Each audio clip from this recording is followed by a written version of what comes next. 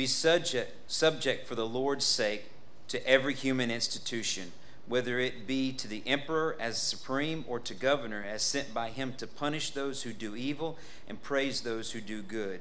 For this is the will of God, that by doing good you should put to silence the ignorance of foolish people. Live as a people who are free, not using your freedom as a cover-up for evil, but living as servants of God. Honor everyone, love the brotherhood, fear God, honor the emperor. Servants, be subject to your master with all respects, not only to the good and to the gentle, but also to the unjust. For this is the gracious thing, when mindful of God, who endures sorrow while suffering unjustly. For what credit is it when you sin and are beaten for it, you endure? But if when you do and suffer for it, you endure, this is a gracious thing in the sight of God. For to this you have been called, because Christ also suffered for you, leaving you an example, so that you might follow in his steps. He committed no sin, neither was deceit found in his mouth. He was reviled, but he did not revile in return. When he suffered, he did not threaten, but continued entrusting himself to him who judges justly. He himself bore our sins in his body on a tree, that we might die to sin and live to righteousness. By his wounds you've been healed. For you were straying like sheep, but have now returned to the shepherd and the overseer of your souls. Let's pray once again. Father, we who are in Christ are people who have a dual citizenship. We're here on this earth, and yet we're citizens of your kingdom. And we grow weary. We grow weary in that tension. I pray today that you would help us to understand how to live in that tension better. I also pray today that, as we see, as Peter writes, everything that we are to do is grounded securely in the gospel. So many times, Lord, I feel that we grow weary because we become detached from the gospel. We try to live a Christian life and then our life out in the world. And so I pray today that you would reveal to our hearts where there may be areas of our life where that is exactly what is happening. We make that connection. Where there are people in this room today probably who have not the greatest bosses in the world, or perhaps a struggle with a spouse or other authorities. And I pray that they would find instruction how to walk through those situations with you today, but also that they find hope that is in Christ, who identifies with all of our suffering. And I pray that we would long for the day and live for the day when his kingdom will be fully realized. And that there will be no more sin, no more suffering, no more strife, no more authorities abusing their power. But in the meantime, God, help us. Help us to to follow the exact example of Jesus Christ in walking through that, so that some may come to know you, but so that we might find the joy of identifying in Christ. Lord, I pray for other pastors who are preaching the gospel around the city of Tupelo today, that it will be clear. I pray that they would, as I prayed earlier, resist the temptation to soften the gospel. They would trust your Spirit to work in the hearts of sinful, cold hearts and to bring life to them and to grow your kingdom. Give us a burning passion to see others come to know you, Lord, and help us to use every asset that you give us to pursue that. Pray that everything that is said and done today would be for your glory, for your honor. We don't need to just know more about you. We don't need to even just understand your word better. We need to be transformed by your word. And so that's what we're asking for today in these next few moments. In the name of Jesus, amen. You be seated.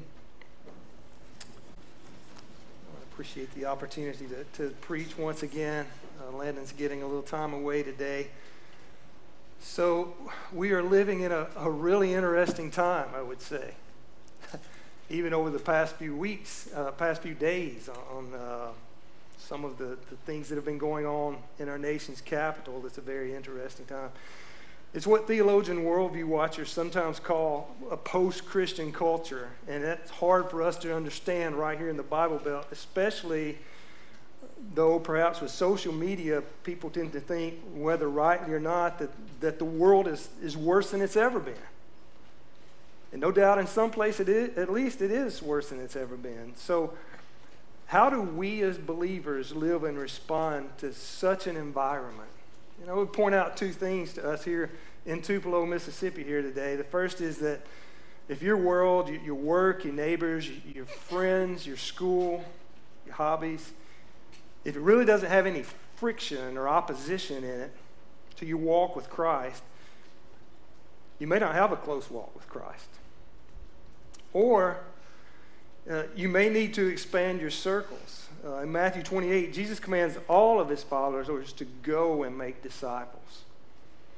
And so that's something we need to be aware of. But if you think we are really comfortable here and there are churches within walking distance, hopefully, that are preaching the gospel in any direction from here, I want to point out to something to you today. If you have children or grandchildren, or if you're a student, this would apply to you, or other people that might have any kind of discipling relationship with. There's a very good chance that at least at some point in the future, probably sooner more than later, that person is going to be in an environment where that's a negative, or an environment that's even hostile to Christianity. And so what I ask you today, what are you teaching? What are you preparing them for that? About 67 years ago, a man named Richard Niebuhr published, it's a classic book, and it's called Christ and Culture. And it laid out three basic ways that Christians have related to culture throughout history. One of them he called Christ Against Culture. There was another book written recently called The Benedict Option that kind of treks with that thought. And it is for the Christian to remove yourself from culture so as not to be stained by that. Kind of like monasticism, or you might think Mennonites or something like that. The problem is that there's no salt and light there, and we're commanded to be salt and light in the world. And also, it's really impossible to exist in this world without interaction. A second option that Niebuhr put forth broadly was Christ of culture. I want you to think of the theological liberalism that expanded during the last century, where the edges were cut off of the gospel in order to be more pliable, in order to connect more with the culture around us. And so it knocked the edges off the gospel in order to gain a voice in culture. And then the third option that he has, and he breaks this out several different ways, is Christ above culture. It has this overarching thought that the fundamental issue of the world was between God and man. It's not really between God and the broken world. That's to say, the brokenness of the world is due to the sin of man against God. And so we are to interact with culture on that point. But all of this gives us cause to think, in a world, how do we relate, and particularly today, how do we relate to the authorities that we have in the world that are over us as we interact with them in culture? Now, look in 1 Peter so far, we've seen this. We've seen that we're chosen by God. We who are in Christ have been chosen by God. We were ransomed by the blood of Christ. That we were born again and we were brought out of darkness, and then we were given this fire-tested faith and an inexpressible joy, a joy that even in the midst of suffering finds hope and joy. That's in chapter 1, verse 8. And we're now called, in light of this, to be holy and live lives for the good of others. And in this way, 2:12 tells us, we're to lead the Gentiles to glorify God. So the goal is not to be above culture in such a way that you don't impact it for the sake of Christ, but rather to see even those who would cause you harm to come to Christ. One pastor said this: if you don't want people to go with you who are presently heaping scorn upon you, you're probably not a Christian. That's a strong statement. Think of the person in your life who is causing you the most agony right now. And what is your attitude toward that person or that maybe small group of people who are, and maybe it is someone in authority over you. There's a really good chance of that. Is your desire for them to come to know Christ? So oftentimes that scorn comes from those who are in authority over us of some kind. And it brings us to this passage in a sentence that you see on your notes. In our display of the presence of Christ within us, and I mean there by the way that we live our lives, we eagerly follow his life-giving example of submitting to temporary, God-ordained authorities. I want you to notice at the beginning of this passage, right at the outset in verse 13, he says, be subject for the Lord's sake. That's a key phrase in this whole passage. And here's what this tells me. Here's what it tells me. If my bullseye, I'm gonna give some balance to what I just said about seeing others come to know Christ. If my bullseye is to be so good to those in authority over me and to be so positively involved in my community that they're going to look at me and they can't help but come to Christ somehow, that's my idea, I might just be very sorely disappointed. Because sometimes you can do everything right and people have hard hearts and they're not softened. I have a deep desire to see people, especially leaders and authorities, come to know Christ. But my bullseye here, the thing that I'm after, if you will, is to identify with Christ in being subject to every institution, no matter what happens. That is following his example that Christ has said. And we'll see the example of Christ subjecting himself today. And he carried that out, and they hung him on a tree and they murdered him. So my example, there is no guarantee, no matter how good that can be, no matter how closely I can follow Christ's example, there's no guarantee that it's going to make people come to Christ. So the first truth you see there is that kingdom citizenship motivates us not to prideful resistance, but rather to God-fearing submission. To God-fearing submission. You see, to all of our authorities, to every human institution is the way that Peter puts it. And that institution word is related to the Greek word that's for creature.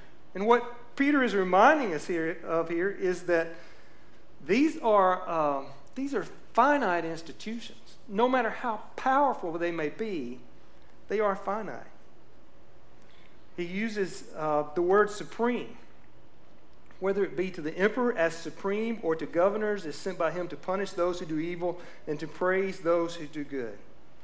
The big authority. Supreme is actually the same word that Paul uses in Philippians 2:3 when he says, do nothing from selfish ambition or conceit, but in humility count others as more significant than yourselves. So it's a more significant authority than yourself is how he's telling us to look at them.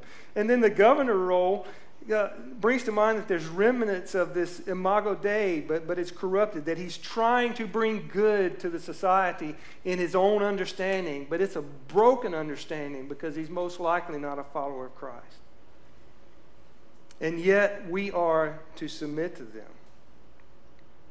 We're to submit to them as appropriate for their role. I want to read a verse, you don't have to turn there, from Romans. This is chapter 13, it's verse 7. Paul here is talking about submission to authorities. I'm just going to begin in verse 1. Let every person be subject to the governing authorities, for there is no authority except from God. They're not accidentally in place. And those that exist have been instituted by God. Therefore, whoever resists the authorities resists what God has appointed. And those who resist will incur judgment. For rulers are not a terror to good conduct, but to bad. Would you have no fear of the one who is in authority? Then do what is good, and you will receive his approval, for he is God's servant for your good. But if you do wrong, be afraid, for he does not bear the sword in vain, for he is the servant of God, an avenger who carries out God's wrath on the wrongdoer. Therefore, one must be in subjection, not only to avoid God's wrath, but also for the sake of conscience. For the same reason you also pay taxes, For the authorities are ministers of God, attending to this very thing. Pay to all what is owed to them, taxes to whom taxes are owed, revenue to whom revenue is owed, respect to whom respect is owed, honor to whom honor is owed. In reality, that's some tough scripture for us, because, forgive me if you're an IRS agent here today, but there's not a lot of love for IRS in this room, I can assure you. But we are to see all of these authorities, whether they be policing authorities or governmental authorities, all of these authorities, we need to see the truth that they are put in place by God and view them that way. It's appropriate and as appropriate for the role. As much as possible. He tells us here, as much as possible. And so what does this mean? Does this mean when we are to submit to the authorities, that is carte blanche? There's no limits to that? There are limits. I want you to look in Acts chapter 4 with me. Acts chapter 4. Because there is a higher authority.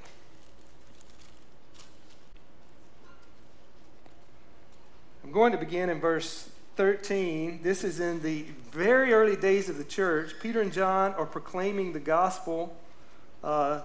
Things are happening in the world to confirm that they are apostles, that they are sent by God.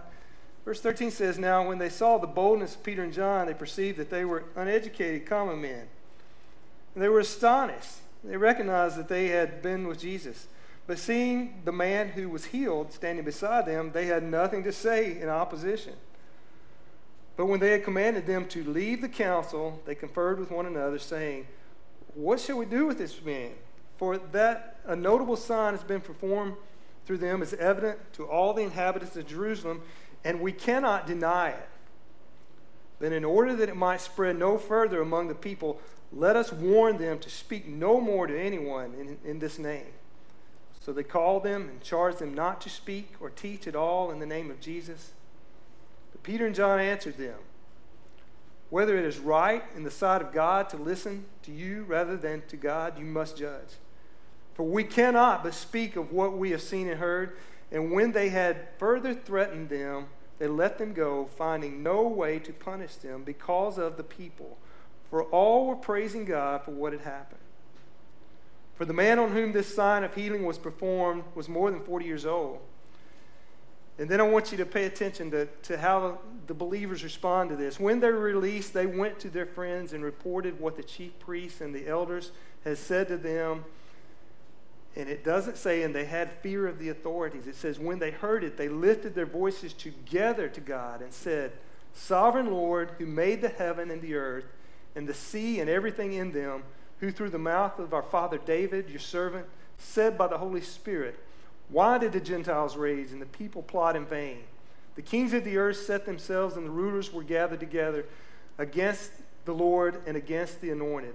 For truly in this city there were gathered together against your holy servant Jesus, whom you anointed, both Herod and Pontius Pilate, along with the Gentiles and the peoples of Israel, to do whatever your hand and your plan had predestined to take place. And now, Lord, look upon their threats and grant to your servants to continue to speak your word with all boldness, while you stretch out your hand to heal, and signs and wonders are performed through the name of your holy servant Jesus." And when they had prayed, the place in which they were gathered together was shaken. They were all filled with the Holy Spirit and continued to speak the word of God with boldness. So what I want us to really see there is that there is a limit to how much we obey the worldly authorities. And we have scripture to back this up. Now, I want to point something out here to students or parents who have students in public school. I hear phrases like this, and I've heard them for a long time, that say they've taken prayer out of public school. The thing is, the public schools are not leading in the prayer. But I want to tell you, a student in public school, under the right circumstances, can pray, should lead out in that regard. and should be bold in doing that, not for the sake of antagonizing anyone else, but for taking the opportunity to read Scripture and proclaim the gospel.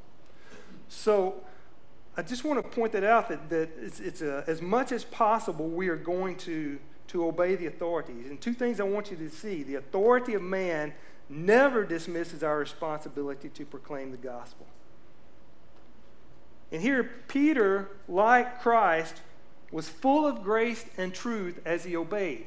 I want you to see that his intention was really just to speak the truth. It was not to take on the authorities and try to defeat them. He was just going to carry out his God-ordained mission to proclaim the gospel. And that's what we should do.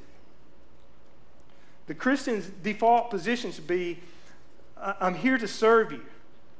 I'm here to serve you, culture. I'm here to serve you, authority. I'm here to serve you, city. And I'm thankful that we see much of this in our body here.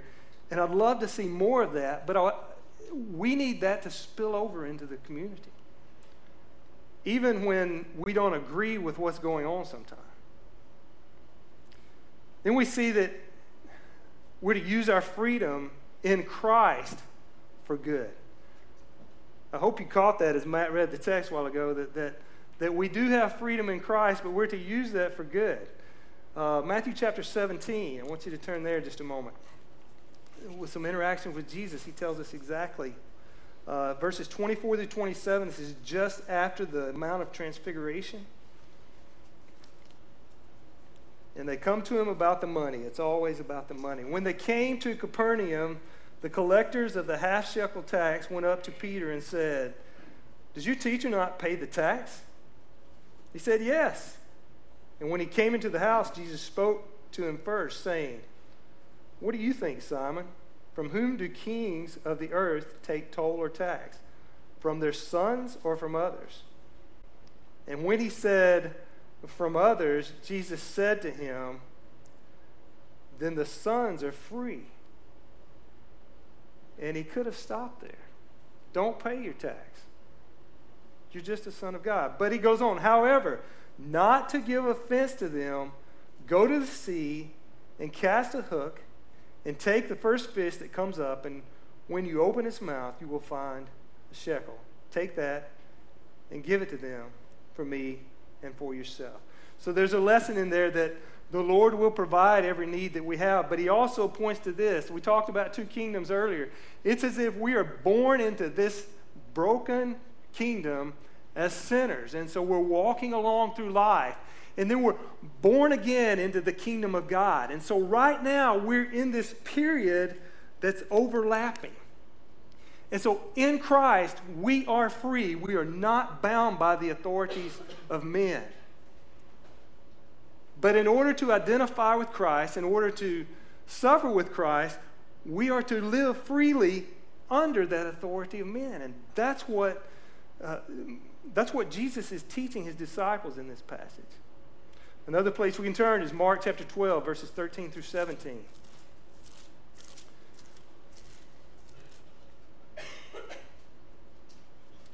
And this is a passage that's more well known. It's about paying taxes to Caesar. And they sent to him some of the Pharisees and some of the Herodians. So these are the forces from every angle that really hate what Jesus is doing, and in many cases hate Jesus, even though they're opposed to each other, but they're coming together to trap him in his talk. And they came and said to him, "Teacher, we know that you're true, do not care about anyone's opinion, for you're not swayed by appearances. But truly teach us the way of God. Is it lawful to pay taxes to Caesar or not? Should we pay them or should we not?" But knowing their hypocrisy, he said to them, "Why put me to the test? Bring me a denarius and let me look at it." And they brought one, and he said to them, "Whose likeness and inscription is this?" And they said to him, "Caesar's." Jesus said to them, "Render to Caesar the things that are Caesar's."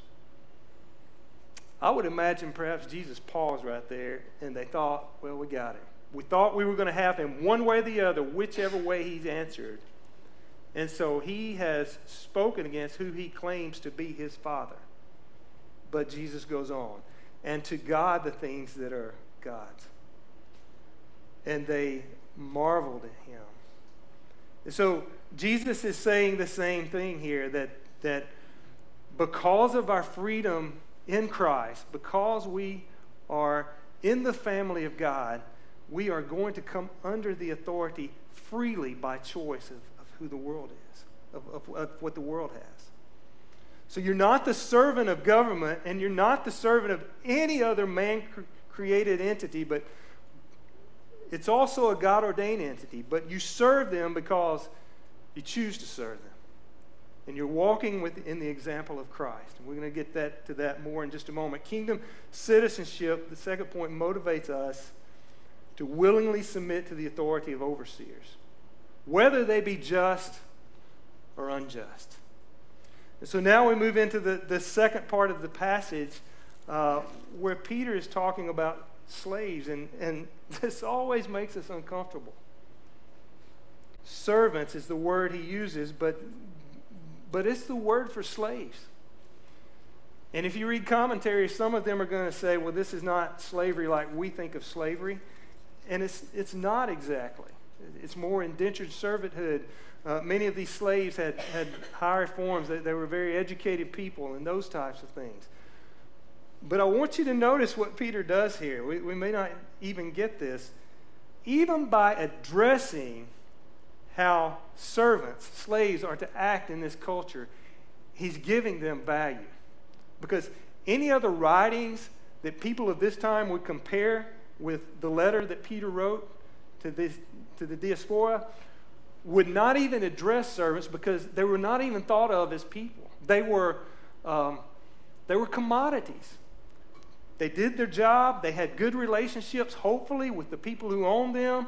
Then they died, and they went on. There was really no place for them other than serving in the structure of that society. And yet Peter here, by saying, hey, I'm going to talk to you, and I'm going to tell you how to relate to the people who are in authority over you, is giving credibility that this is a person made in the image of God. So kingdom citizenship motivates us to willingly submit to the authority of overseers, whether they be just or unjust.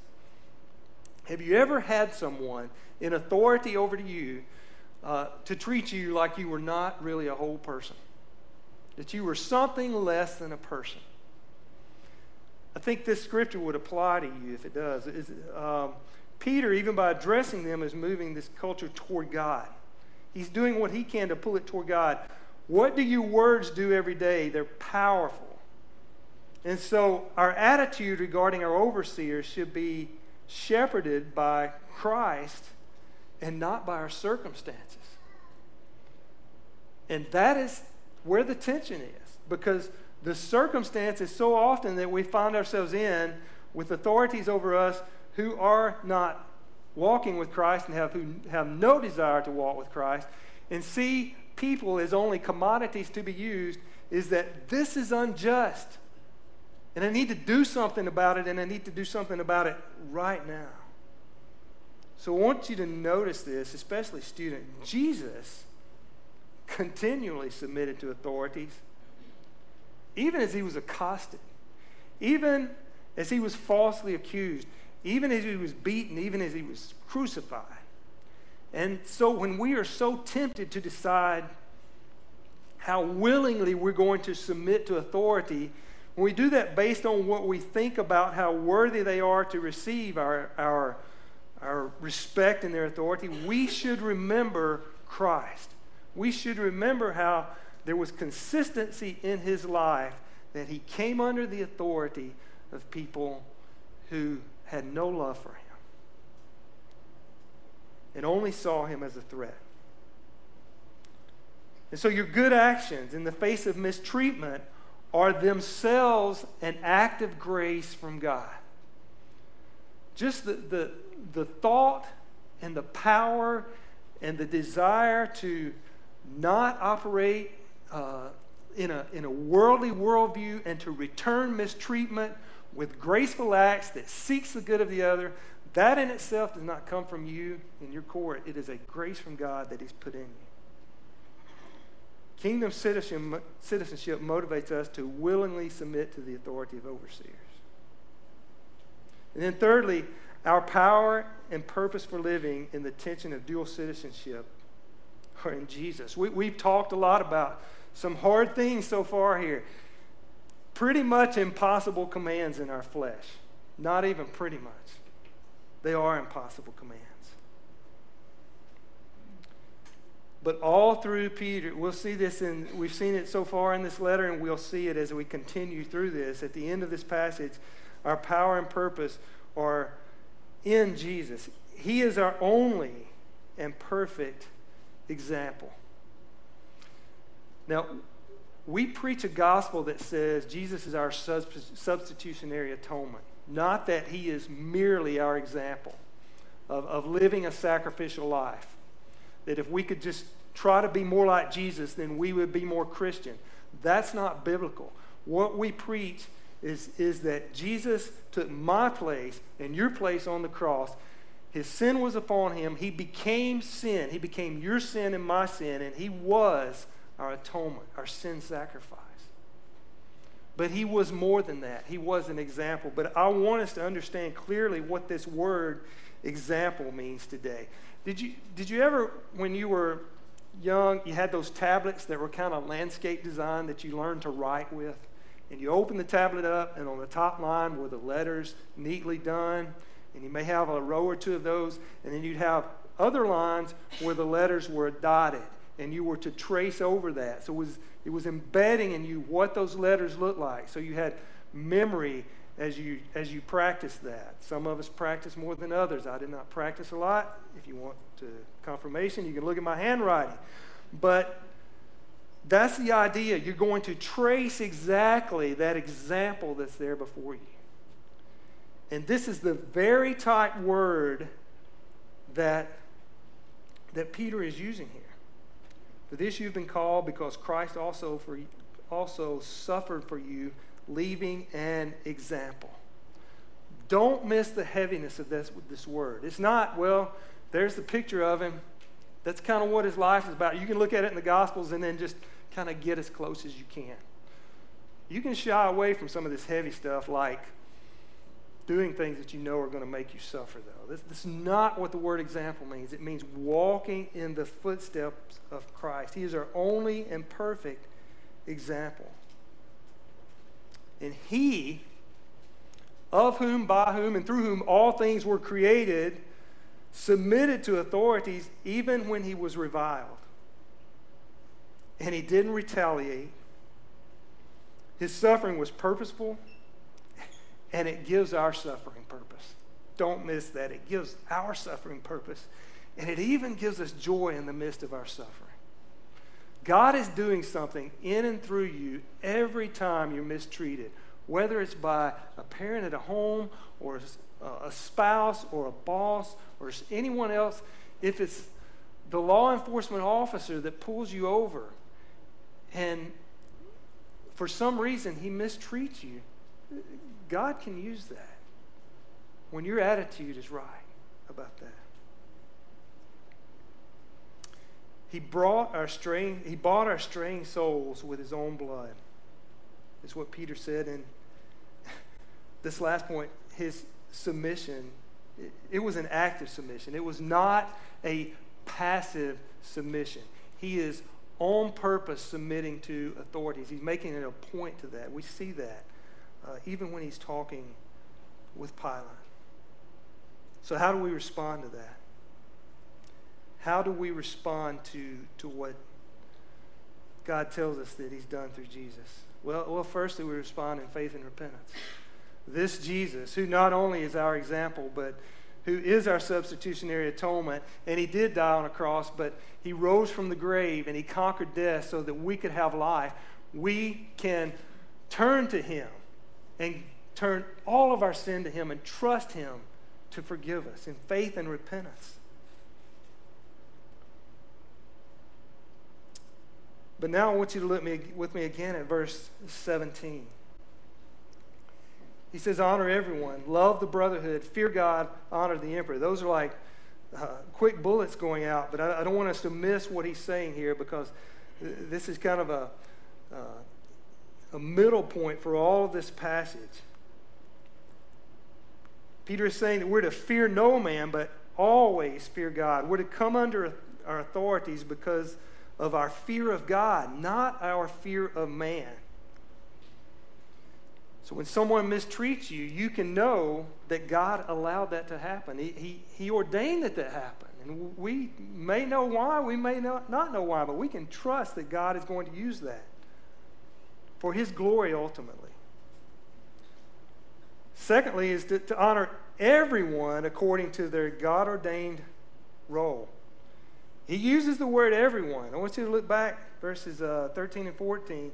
Be subject for the Lord's sake to every human institution, whether it be as to the emperor as supreme or to governors as sent by him to punish those who do evil and to praise those who do good.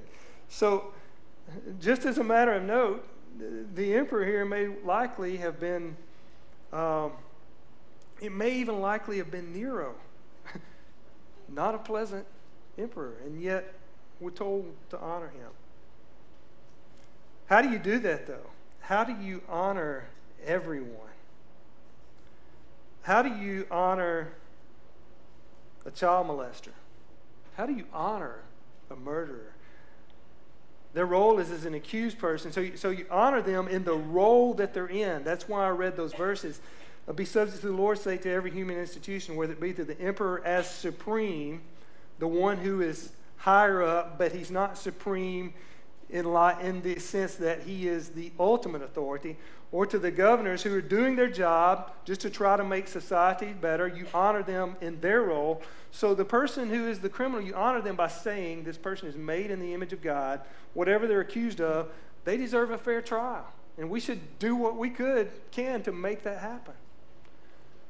So everyone, whatever role they're in, that's where we honor them. That's the honor according to the role. The third thing is to cultivate this special love for brothers and sisters in Christ. He makes a point of saying that specifically, love the brotherhood. It seems like that would be a given. But in John, Jesus tells us that we'll first and foremost will be known by the way that we love one another. And so we should be cultivating a greater and greater love among the body, among our brothers and sisters in Christ. And then lastly, find ways to do good deeds for the Lord's sake. Find ways to do good deeds for the Lord's sake. Peter talks a lot about deeds. I'll just give you a rundown, and we're not going to read these verses. 1 Peter 2:20, 1 Peter 3:6, 1 Peter 3:10, verse 13, verses 16 and 17. Verse 19, he's always talking about doing good works, longing for the good of others, longing just to give them a picture of Christ so that they may turn to him.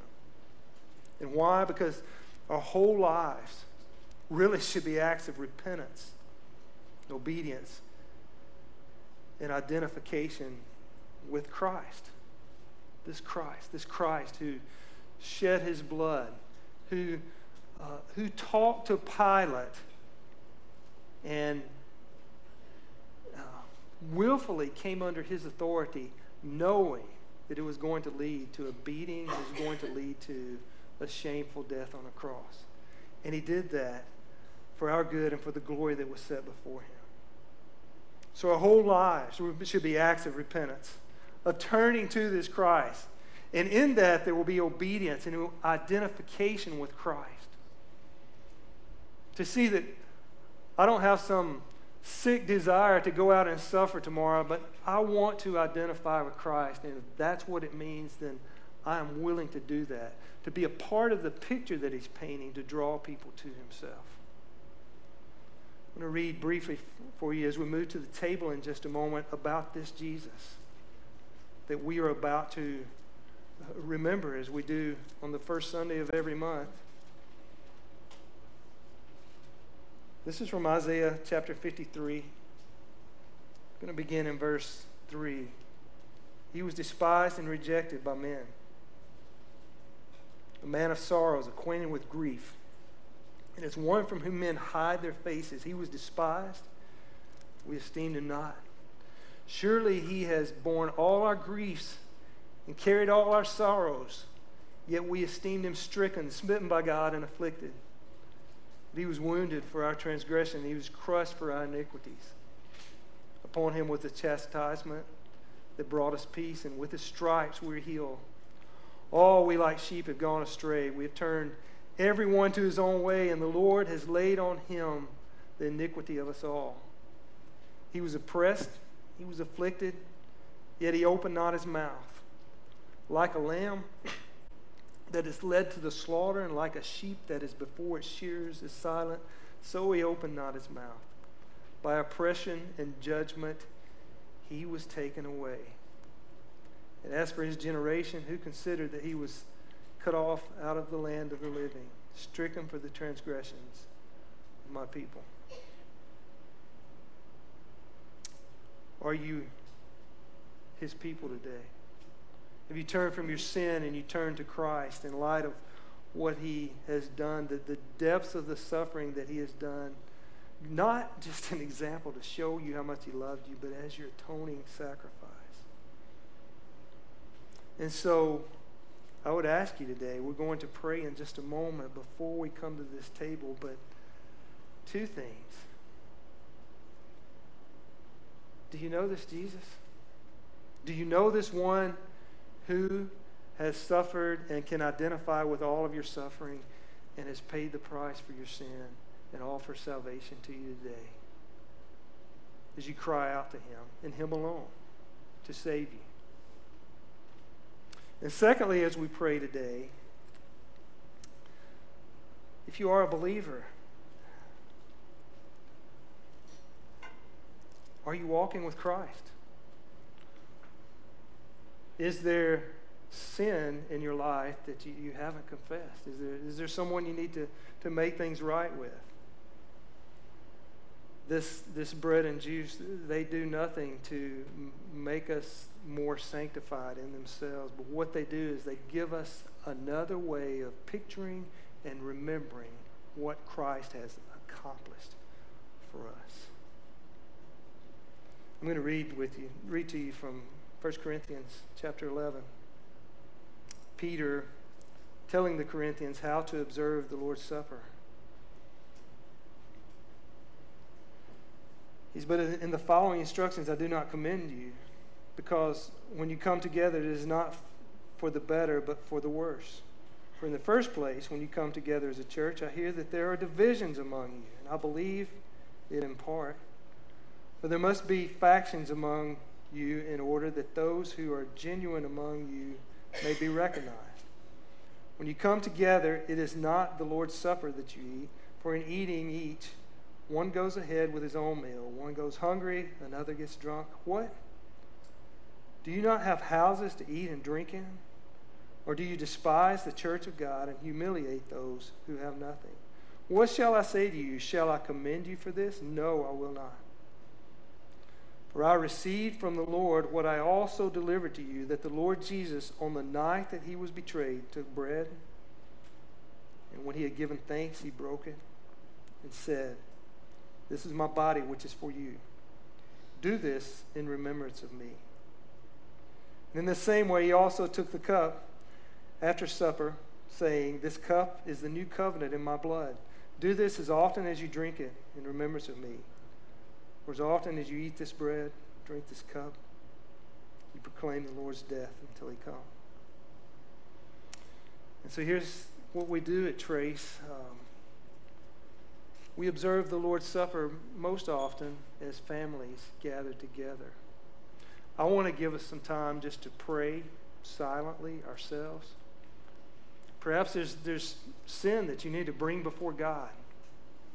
And then I want to lead you in a prayer. And after that, you don't have to be a member of Trace to participate in this, but you do need to be a member of the family of God, to have come to a saving relationship with Jesus. And after you've come and gotten the elements, just go back and gather with your family or friends and have someone pray over that. and we will celebrate what God has done. So let's spend some time in prayer right now, Trace.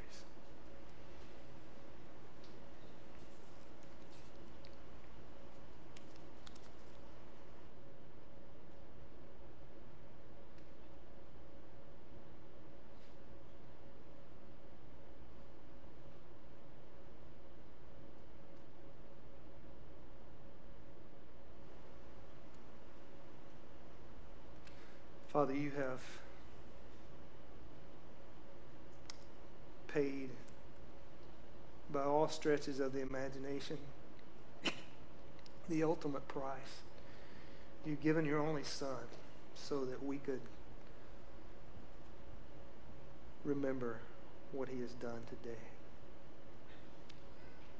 And so that we could do this together as the family of God. I thank you today that as frustrated as we may become with governments, even with church leaders, as frustrated as we may become with parents who react instead of respond sometimes and use their authority in unwise ways.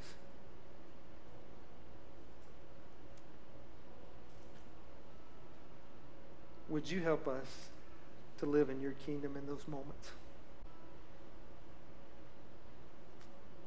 In light of what Christ has done, he has suffered, but then he has conquered every enemy that we will ever face. Would you help us to trust him? And now as we celebrate this time, Lord, remember you.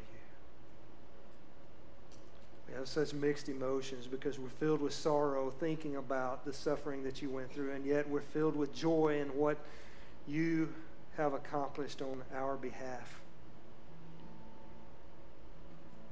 And so we praise you for that today.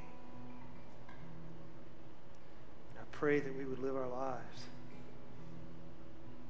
doing good to others, respecting authorities, sometimes who seem so much more powerful than we are,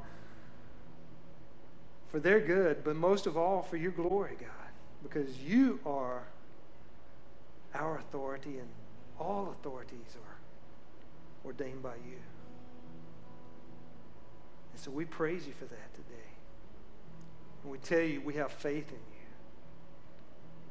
And we don't know what tomorrow holds, but we know who holds tomorrow. And because of what we are remembering now, we have meaning and hope in life. I pray that we would live our lives in such a way that radiates out through our world. Reveal our hearts to us in the next few moments as we take this Lord's Supper. In the name of Jesus, amen. You can come and get the elements, line here and a line here.